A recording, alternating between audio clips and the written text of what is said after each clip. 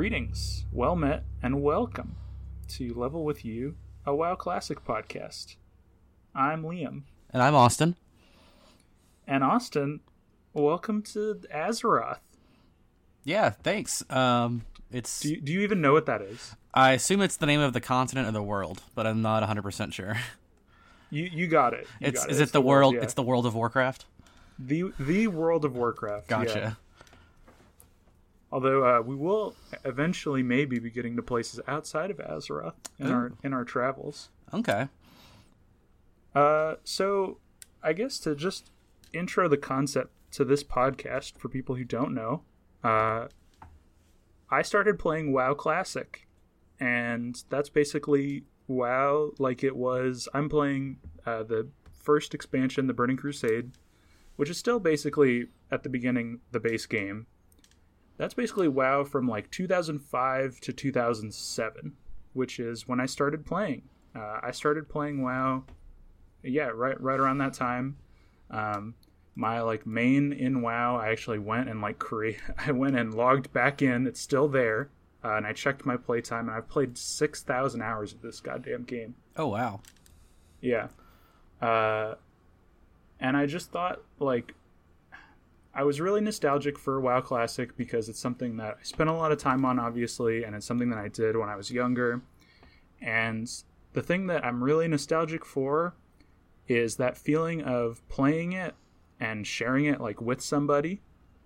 And so I guess that's, Austin, where you come in. You played, how much World of Warcraft have you played before yesterday?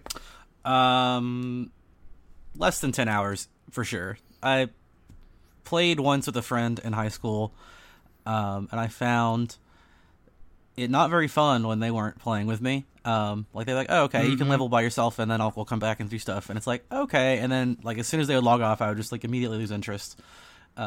So it did not stick for me. So I think I maybe got to level 8 or 9.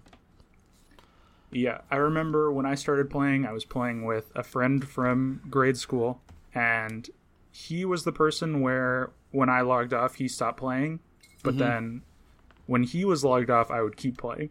Yeah, that makes sense. So I quickly out-leveled him, and then it was the point where he couldn't even play with me anymore because I was too high level, and then I ended up making new friends, but that's another story. So the two of us are going to be playing Classic World of Warcraft, the Burning Crusade Classic, every week. We're going to play a few hours a week, and then we're just going to talk about how it went. Kind of like a book club or a game club. So I guess before we get into what we played, I just want to get a general feeling. What was your general impression of World of Warcraft in 2022? How did you feel playing? It felt... So, I've played a decent amount of RPGs in my time, and it felt... But no other MMOs, right? Correct. This is my first MMO proper. I've played a little bit of Star Wars, The Old Republic, but again, maybe a dozen hours. Right, okay.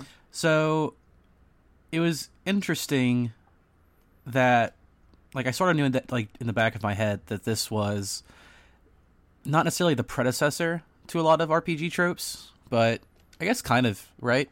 I mean, it popularized a lot of things. WoW is famous for stealing from the MMOs that came right before it. I knew a lot of people that had come from EverQuest specifically, and WoW borrowed a ton from EverQuest and other RPGs like that, other MMOs like that. But it really popularized a lot, yeah. Yeah, so I guess it feels, hence the name, I guess, sort of classic, even though I've never played it before. Yeah. It's experiencing something that's a foundational piece in a medium, I guess, for the first time. When you, for example, when you first, watch Star Wars or something, you're I know that this is an important piece in the medium, and a lot of things draw from this, so it's neat to go back and see the thing that they're drawing from for the first time, if that makes sense. Yeah, absolutely. Yeah, and I mean, we're going to get into it today, but there's, some enemies that you fight in early WoW that just when people say the name of those monsters to me, that they're iconic. I go straight to those WoW creatures when I was, like 8 or 9 playing WoW for the first time. Right. Just like that's what I like. We're gonna talk about kobolds later. Oh yeah, exactly. That's what I was gonna say. Like, I think of the WoW kobold. Like, those little guys are just like in my brain forever. Oh yeah, for sure. Like, I was gonna say, like, it's the epitome, or not the epitome, but the just like infamous fetch quest. I don't know if it's from WoW, but I've always associated it with WoW, even though I've not really played it. And I got to do some of those this week, and that was fun. Yeah, we talked about like how iconic it is in there's iconic in like a good way, where there's a ton of stuff that's really memorable and a ton of like imagery that really works, but it's also kind of iconic in an infamous way, in terms of, it's a lot of running around, it's a lot of busy work. Yeah, exactly. Yeah, and I think hopefully just like playing a few hours every week instead of just trying to like mainline this game for 20 hours a week or more will be, maybe it'll alleviate that, maybe it'll make it worse. We'll find out. Yeah. So I guess at this point we should get into the characters that we're playing, and how we're playing it. So we're playing on the Grobulus RP PvP server. We're playing as Alliance, and we're both playing as humans because we wanted to be in the same starting area. And I'm playing a human paladin named Maeve, and she's very cool. The WoW character creation, that's another like iconic thing that's never going to leave my brain. It's kind of terrible, but I kind of love it. It gives you like just enough customization. Like, I gave my character kind of cool red hair and like some piercings, and I felt like, okay, I'm playing like a character now, not just like a random human. How did your character creation go? So it's like I've definitely been the person in the past to just spend like an hour on character creation for an RPG that you never see the character's face. Yes, but I think you put it well, where it's like it gives you just enough to make it interesting without giving you too many options to where it's almost overwhelming. So, and because a lot of modern MMOs are kind of like that, like, and modern RPGs in general, the character creators are just like, you can get lost in sliders for years. Oh, 100%. We're both playing Elden Ring, and that's very much like... Yeah, Elden Ring. I remember Fallout 4 had a very in-depth character creator as well. Oh, yeah. Yeah, you could spend hours and hours trying to create something if you wanted to. So there was like a nice simplicity in like, I don't know, a couple dozen options per slider at that. So... Yeah. And then what class did you go with? Oh yeah, so I decided to go with a human rogue named Varthros.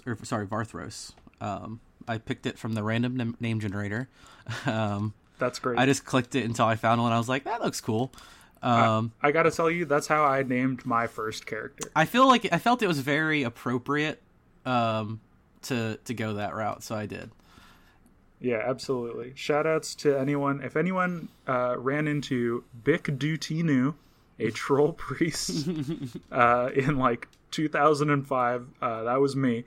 But so we created our characters, and now I guess we're gonna log in.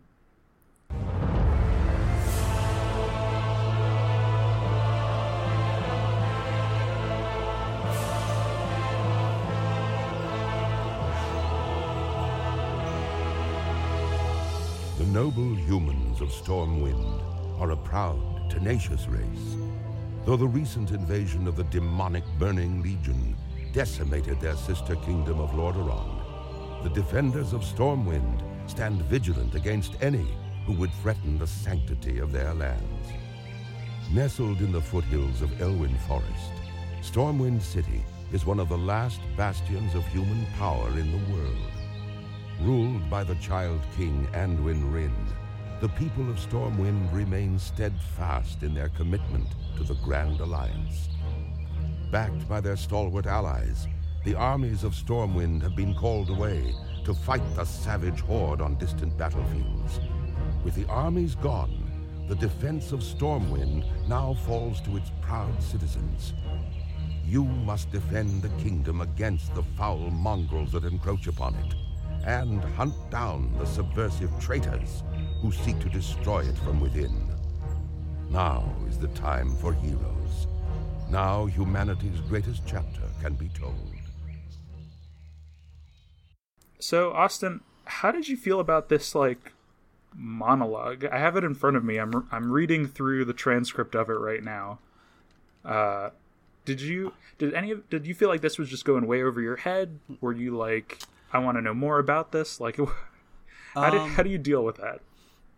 Well, yeah. So it felt, because they just go right for it. There's no background or anything like that. So it's if you don't know anything, then you're just like, sure. I'm sure I'll figure out some of this stuff later. Okay, the Burning Legion. I was like, Lordaeron. Sure. What is any of that? Yeah, exactly. I was like, I'm sure Stormwind will be something that we encounter soon. And you see it in the intro. It's where the camera starts. It's on the gates of Stormwind, and we do get a quest this week to go visit Stormwind, which we'll probably get to next week. Yep. And I don't know. It felt like it was good world building without going super in depth. It's still pretty in depth. It drops a lot of terms on you that I'm not familiar with. And this is weird for me because previous to this game, there were other games in the Warcraft universe. Obviously, the big one that a lot of people played was Warcraft 3. And in Warcraft 3, you're kind of doing some of the stuff that they describe here. The Burning Legion shows up in that game. The Horde and the Alliance are working together in that game, whereas now they're kind of against each other. But coming at it in 2022, out of context, it's just what are these proper names you're throwing at me? Yeah, it's very, it felt very, not necessarily generic fantasy, but tropey fantasy. Which, it is, so that's fine. Yeah, and a lot of the language, the savage horde and the foul mongrels. Yes, that encroach upon it and subversive traitors, and it's very high. It's painting a picture. It really is. It really is. And whoever they got to do the voiceover does a great performance. I feel like he does. I don't know if you've created any other characters, but he does the voiceover for all of the other races as well. Oh, really? And, even the Horde? Yeah. Oh, okay, and it cool. just sets a nice tone coming in okay, this is kind of just enough to get me a general idea of where I'm situated. And honestly, where the humans are situated in this game is kind of interesting. So we should talk about it. So the first, we go to Northshire Abbey, is the first place that we kind of find our character in. And we pick up a quest from a Stormwind guard. And immediately they have us killing people. Yeah. Well, actually not under some definition of the word people right away, right? Because we get a quest to go kill some kobolds that are holding up in a mine. Mm-hmm. And kobolds, we talked about it. They're little guys. They have clothes. They talk. Famously, the take candle. Yeah, I was gonna say, they kept asking about the candles. Yeah, because they all carry these candles with them. Yeah, I noticed that they have little candles on their heads, which I thought was super cute. Yeah, they're adorable, honestly, and it's weird. They have jobs, they're called laborers and workers. Yeah, I was taking notes when I was playing, and then it's later on in the story, but it's still kind of tied to because there's a few different quests that kill some of these level kobolds, and then you go to the next tier up, and then the next tier up. So it's you do the workers and then the laborers, and one of them you have to go through the mine and just kill. I think it's 10 or 20, and I wrote down in my notes that I feel like I'm a union buster. What did these kobolds do? Are they just demanding fair wages? Why are the humans so against them being in these mines? Because it doesn't look like there are any human miners that they're taking over the mine from. So I was very confused what the motivations were behind that, other than they don't look like us and they're tiny little guys. But so I want to talk about that because there's the quests hint at it if you read some of the quest text like very carefully, but it's really not explicit. One of the mines later they talk about it was taken over by the kobolds. So the kobolds came in and they took this mine and they just wanted it, so they set up shop in there. And so I guess you're supposed to infer that that's what all the kobolds are doing, but it's not clear. It's like, is this their mine and we're coming in and taking it from them, or was this one of our mines that they took from us, or why can't we talk to them? You know, there's none of that. It's just like, especially these are like, I mean, I think the literal first kobolds you fight are like kobold vermin is what they're called. Yeah, and the first few of the missions that you're sent on, they don't even aggro to you until you attack them. So it's literally like they're going about their business and just defending themselves when you attack them. Like later on, I think it's the third one, they actually will aggro to you if you get close enough. But the first ones, you could be literally next to one and attacking its friend and it won't even do anything. And it's just like, they seem very peaceful to me. Like, I know game mechanic wise, it's to say that you don't get ganged up on when you're still really low level. But it does like paint a picture of like your relationship to the world, right? And that combined with like the language that they use in the intro, where it's like you're these like stalwart and steadfast citizens and everything. It's like very strange. It is, yeah. Yeah, it and like you're working for the cops basically. Exactly. As a like level 1 human. Right, exactly. And you talked about the red versus yellow names, which tell you if they're going to automatically like be aggressive towards you or not. Let's talk about the other quests that they get into. So they also have you kill off some wolves, which, okay, there's like a ton of wolves. There's so many wolves like right outside this abbey. There's so many. So okay, they want us to kill off some wolves, but then the next quest you get, they have you killing full-on other humans. And these are the first people that do have the red names versus the yellow. And these are the Defias Brotherhood. Yep. And again, really, we don't get a lot of information. They get called thieves, and that's about it. And we have to go kill them.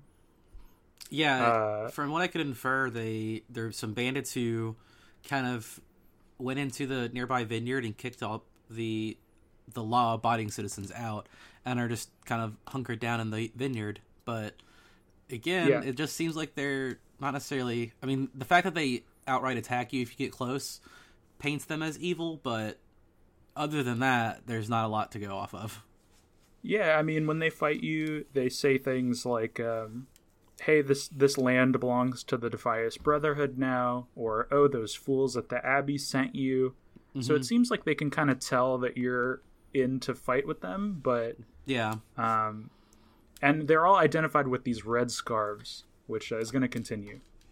But at least to start out, we don't get a lot of information on who these guys are. It's just, they posted up in this vineyard and kind of want it for themselves. And it does talk about in the intro how kind of the army is away, and it's kind of up to the citizens to kind of stave off these internal and external threats. And maybe like that's what they're talking about, is the people like the Defias Brotherhood, but we really don't know what their motivation is. It seems that there's some bandits who are possibly taking advantage of the fact that the armies aren't around, so that they're just, the citizens in general are less likely to stick up for themselves. It's kind of like an Old West movie in a sense. Absolutely. So you fight off these bandits. You get another quest where the person who was planting in the orchard wants you, Millie, she wants you to go and get her grapes that she left behind. So you get those.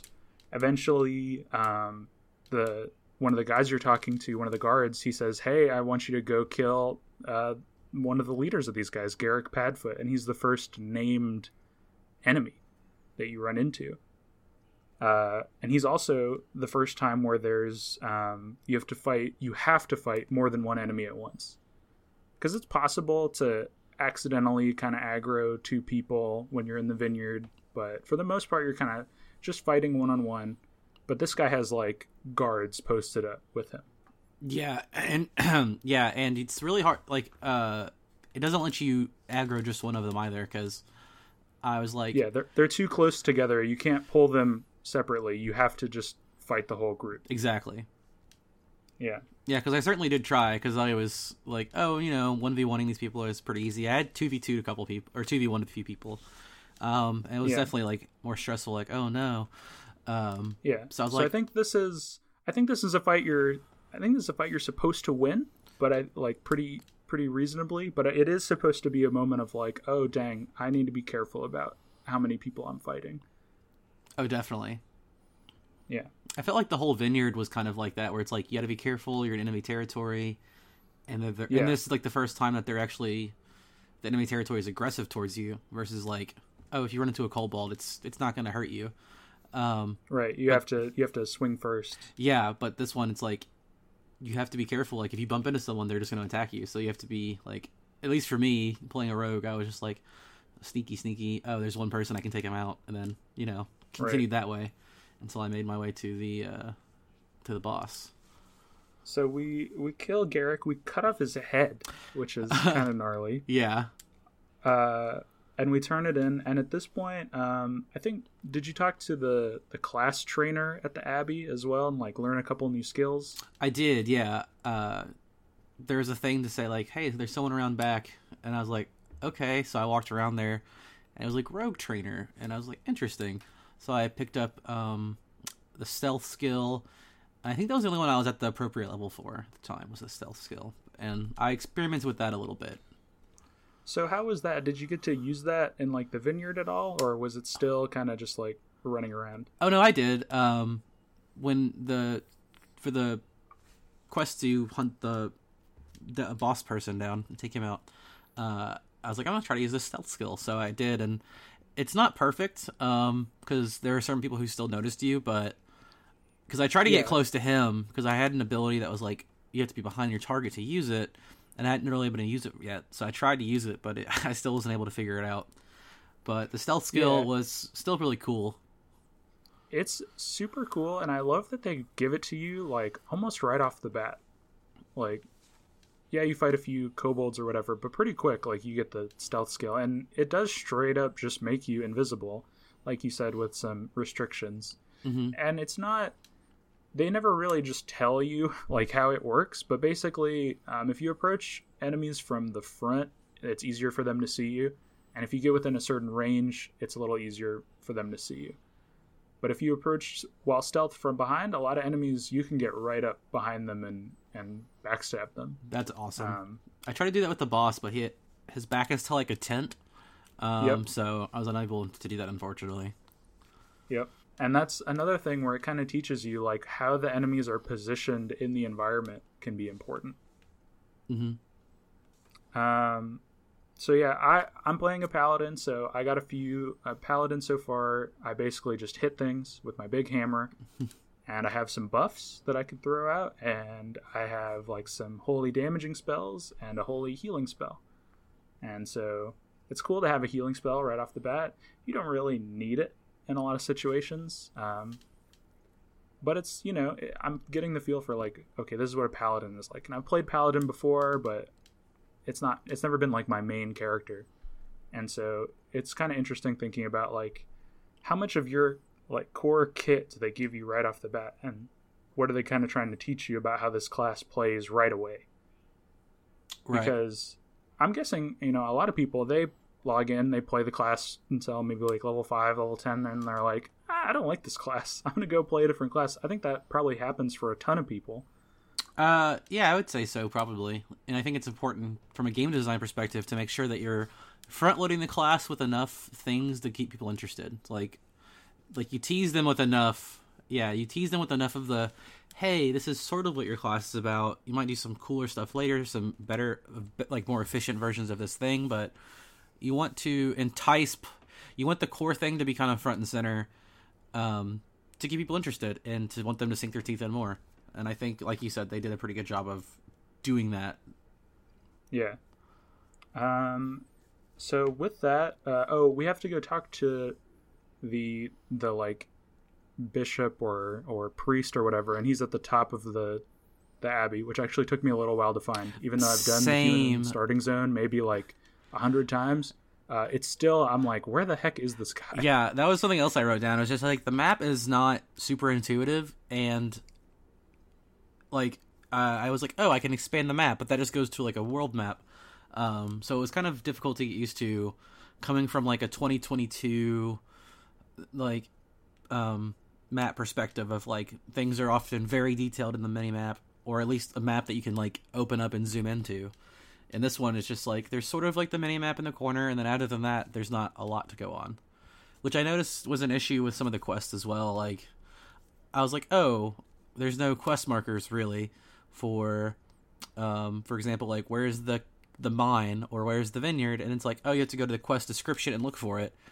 Yeah.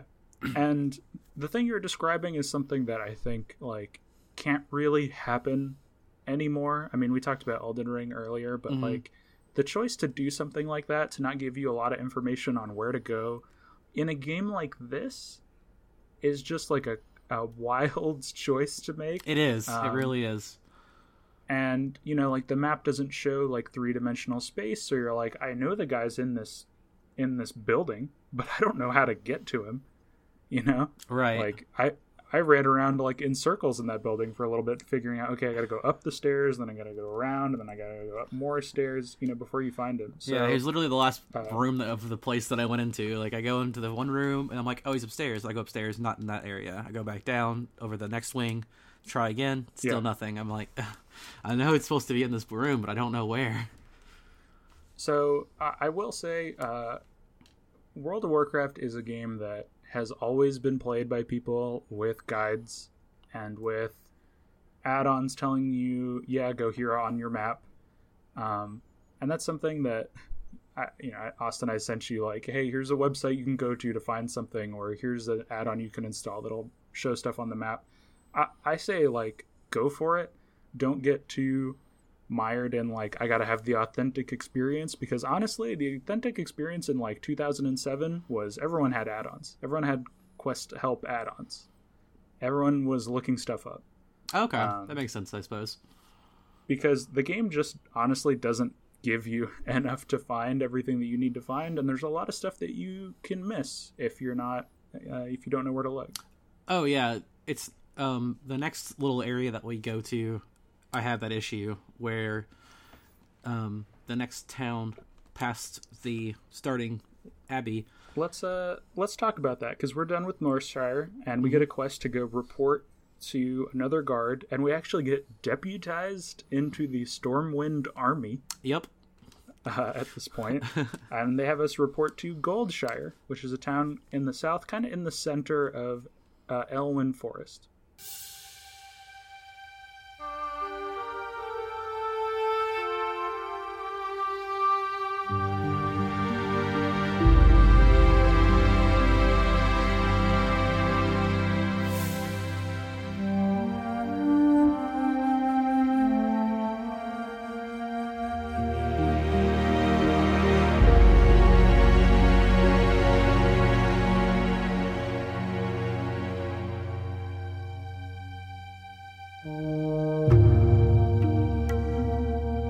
Yeah, and you do get a quest to go check out another nearby mine, kind of continuing the story from the first area. But that one doesn't tell you where the mine is exactly. And I did have to look, I did have to look it up. I was like, I walked around, I ended up very far east with things that were much higher level than I was. I think I was level 6 and I was like running into level 10 enemies, and I was just like, oh no. I think I even swam across a river and it was like, you've entered a PvP zone, and I was like, oh no, I'm in danger.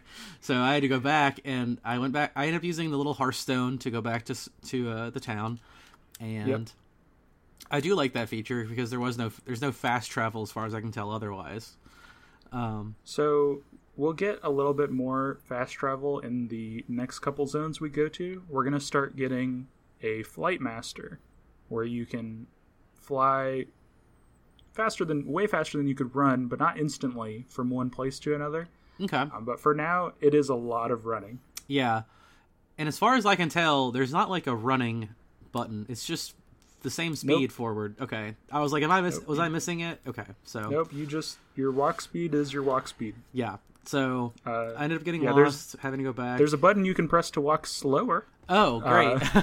It's colloquially called RP walking. Oh, I see. You're supposed to do it as like a role playing thing, but yeah, it's just that's your speed. There's gonna be right now the map is as big as it's ever gonna be for you, and I think it's level 30 with the Burning Crusade Classic, where you get a mount, where you can go faster, and rogues will get actually a sprint button. It's on a cooldown, but you will get it. Oh, thank goodness. And then we'll also unlock some other stuff. But right now, the Hearthstone, is our major means of traveling quickly from place to place. Yeah, so I ended up really far to the east at a bridge, and I Hearthstoned back, and then I was just like, I don't know where this is supposed to be at, so I had to Google it, and it's basically directly south, but nothing tells you that, like I said. Yeah. So before we talk about what's to the south of us, do we want to talk about how much of the actual town of Goldshire do you explore? Because it's really just one building. It's the Lion's Pride Inn. Yeah, plus a little bit else. Yeah, so I went in that building and took a quest. I think it was to get some candles, if I remember correctly.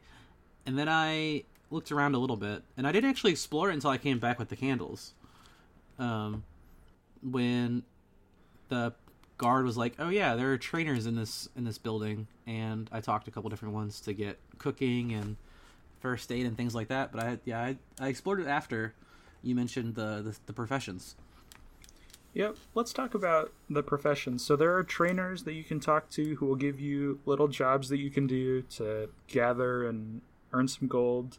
Cooking and first aid will give you consumables to regain HP, which is super nice because your basic HP regen out of combat is pretty low. Oh yeah, I definitely had to eat a little bit when I was in the vineyard and stuff. Yep, and they give you food, and mobs will drop food and stuff like that. Oh yeah. Or you can purchase it from vendors also.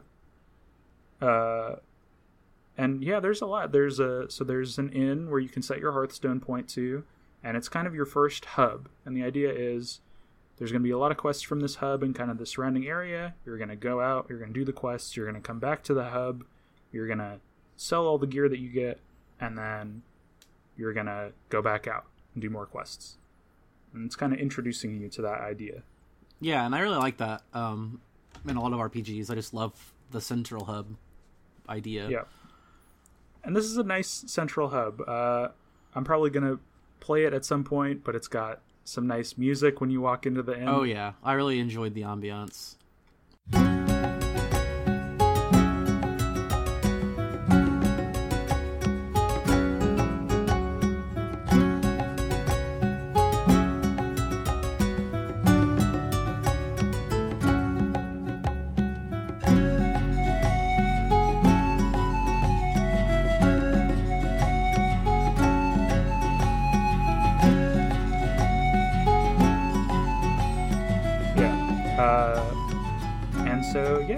So we go down to the Fargo Deep Mine, which is the mine to the south.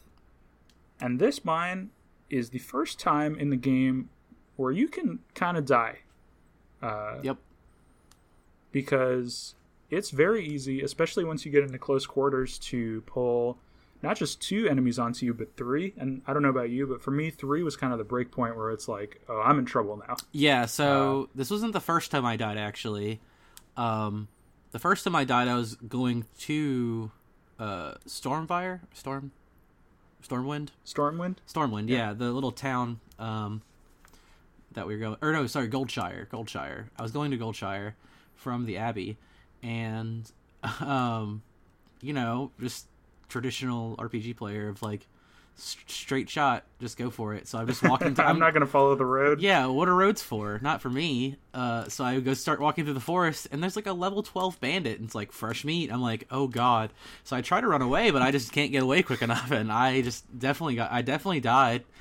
And the death mechanic is interesting. The death mechanic is strange. It spawns you at a graveyard, and you're in spectral form, and there's a big, like, angel right there looking at you. Yeah. And you think to yourself, like, okay, am I supposed to talk to the angel? But no, it turns out if you talk to the angel, she'll respawn you, but at a cost of your gear durability, and you'll lose gold, and you'll be debuffed for a while. Oh, wow. Actually, I did not know that.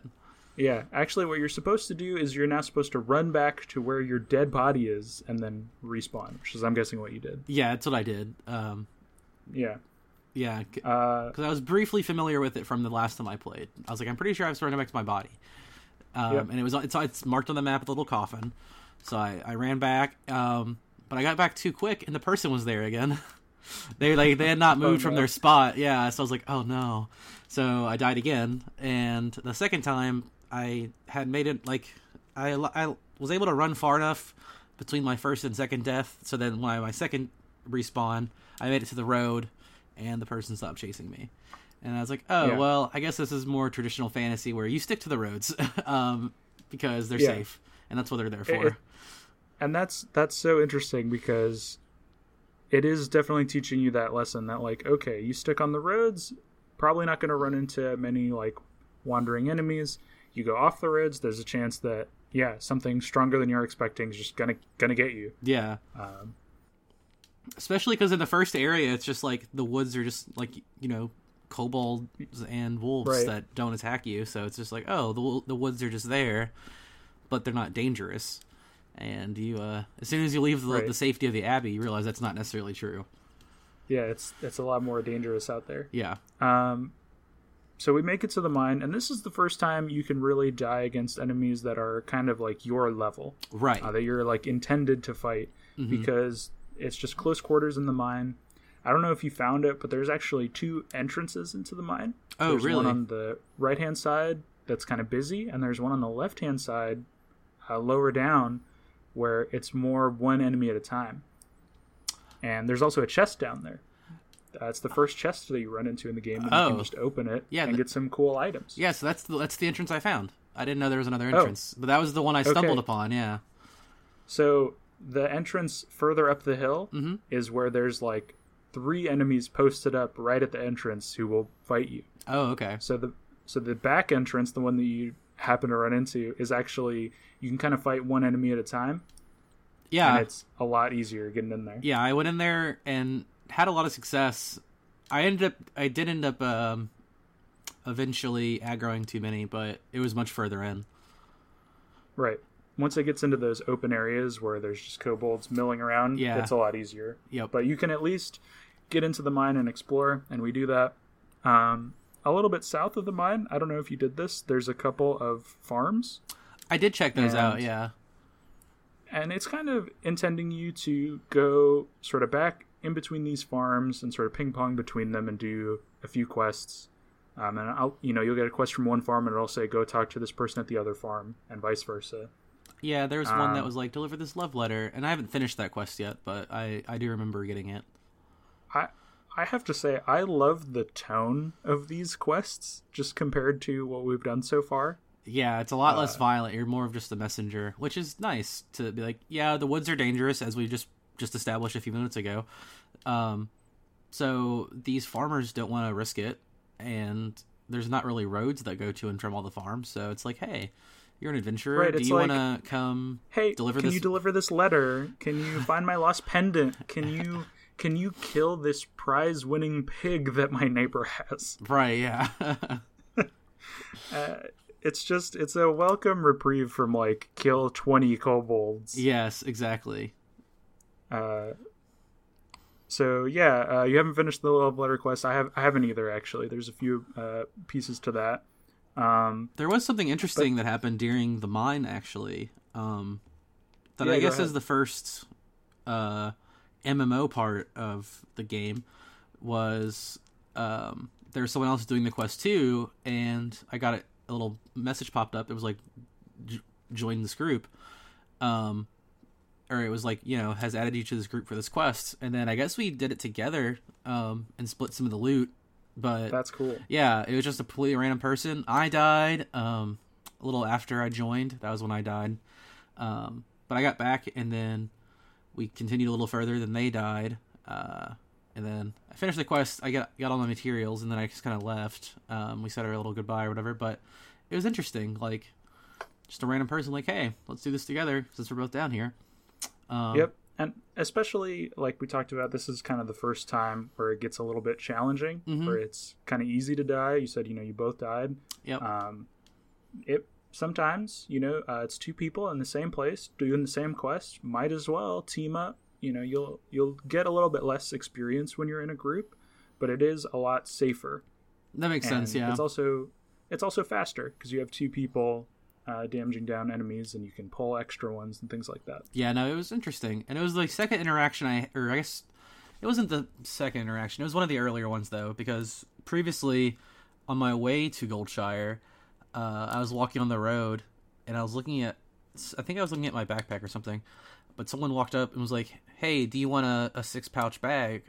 And I was like, and you had already given me bags. So I was like, no, thank you. I already have some 8 pouches, but thank you so much. Like, just someone offering me, free cool. low-level gear, which I thought was really cool. Just very friendly of the community. So I wrote that down in my notes, too. I was like, that was really cool. Just like, hey, do you need this? Like, so I want to talk about this because the reason that I was able to buy you those 8-slot bags was because when I logged in and was first playing, there was someone with a guild charter. And this is something that we'll get to way later. Mm-hmm. But in order to create a guild in WoW, you actually have to get a certain number of people to sign a document saying, yes, create this guild. I will be a member of this guild. And this person just wanted a guild created and didn't care who signed it. He said, you can leave as soon as you're done, but I'll give you 5 gold if you sign the guild charter. Oh, nice. And I was like, sure, I don't have any money, I'll sign your charter. So I signed it. Guild got formed. I decided, well, I'm not going to play with these people. I'm just going to leave. So I left. And I had enough money to buy both of us some bags so we could carry around our loot. Yeah, it was really nice to have the inventory management kind of taken care of from the beginning. Yeah, because those bags fill up quick. They do. That's why and the selling wasn't necessarily super intuitive either, which is why I had to ask you how to do it. But once I figured it out, yeah. Yeah, you have to find a vendor, and then you have to click through the stuff that you want to get rid of. There's, they kind of denote, like, gray stuff is kind of the junk that you can get rid of. Mm-hmm. Anything that has, like, a white name is maybe a little more useful. It's either, like, a material that you can craft something with, or a consumable, or a piece of equipment. Later on, we're going to get items with colors, like green or even other colors, and that'll be green or blue or purple. Or even orange. Okay. Probably not for a while. And that'll be better and better equipment that we can equip. Oh, cool. Yeah, there was a lot of equipment that I wasn't able to use that I just sort of got rid of, that I just found on enemies. They just throw a bunch of stuff at you. Like, you'll get... I don't know if you noticed, but you can only equip, like, certain kinds of armor. Mm-hmm. You, as a rogue, can equip up to, I think, leather. As a paladin, I can equip mail, which is a little bit heavier. And has a little more armor. Yeah, I noticed that. I wasn't able to equip. It had like a little red icon next to it.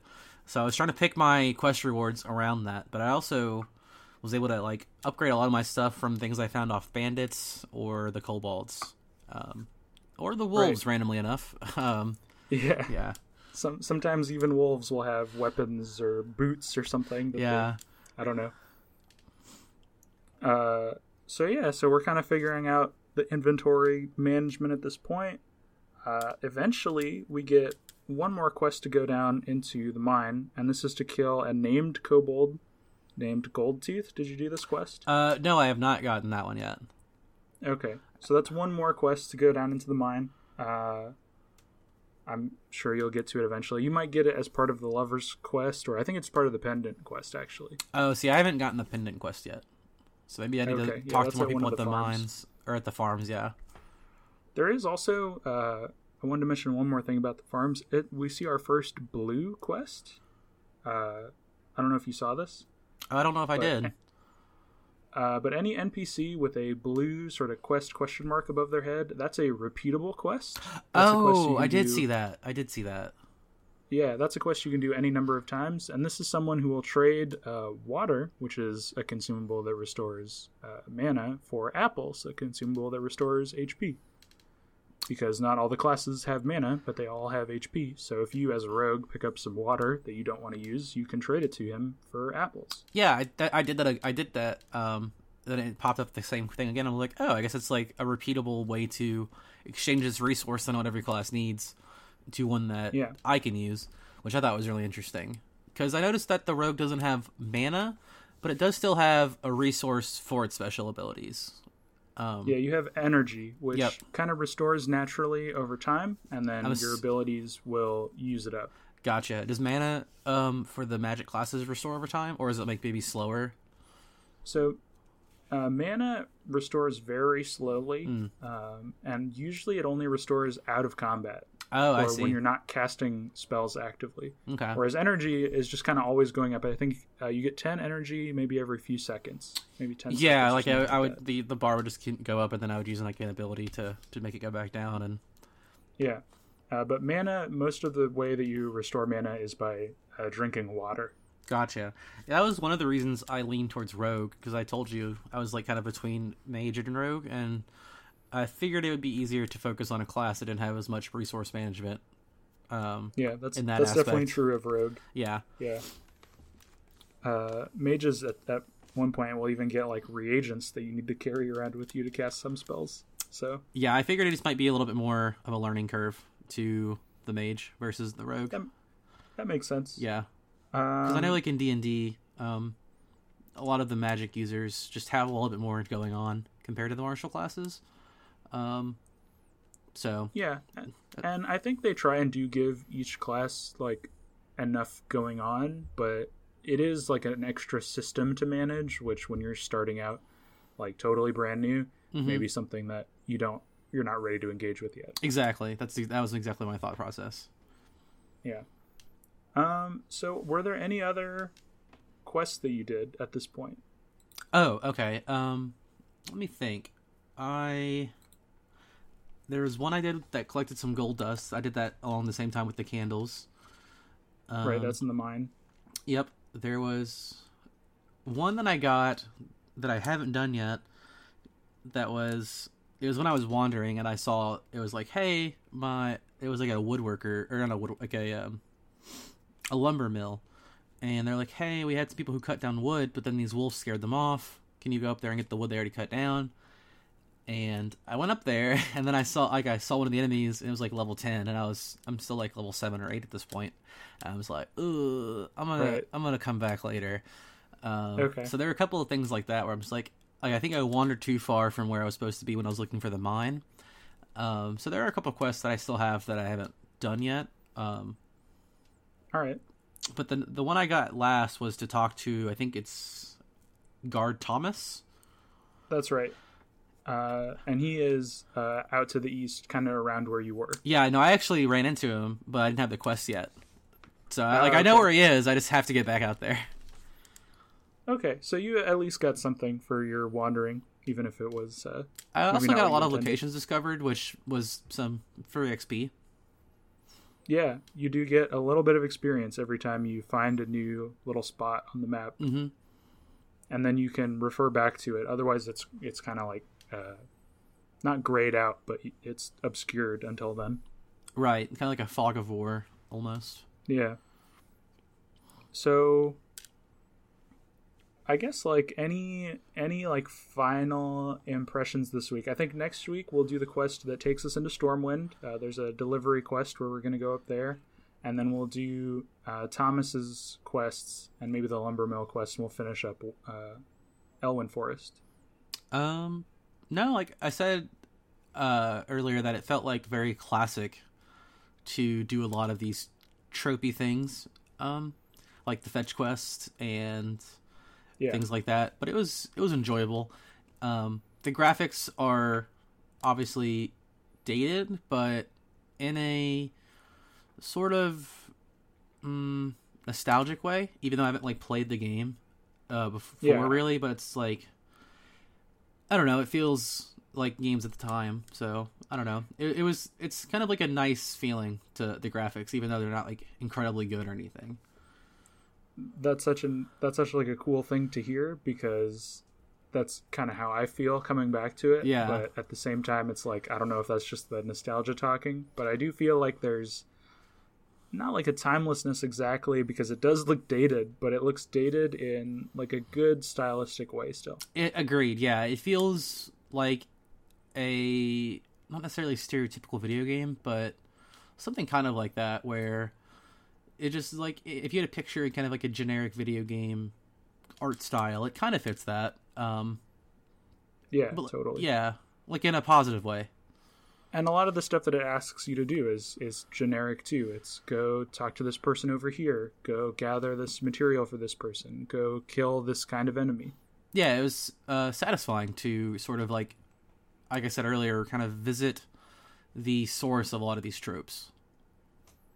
Yeah, I had a lot of fun with it, and I'm looking forward to getting back in.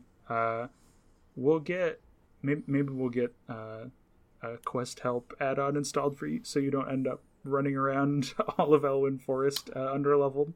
Yeah, that's probably a good idea next time, and it'll probably help that way. We're on the same page with the quests, because they'll be easier for you to find. Oh, but yeah, for sure.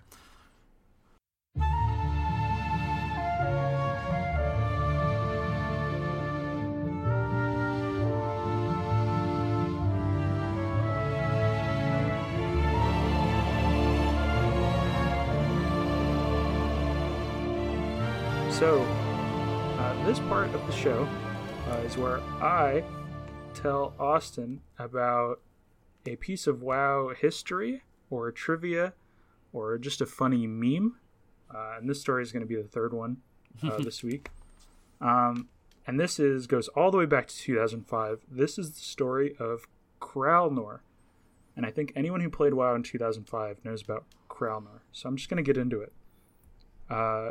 So around back in the old days, WoW had a very popular forum. And it was on the official Blizzard website, and it was the official WoW forums, and people would make just random posts. And one day, this Orc Warlock player, because it would say what your character and class was when you posted, he made a post for Warlock staff users. And I'm just going to read the post in its entirety, because it's pretty short.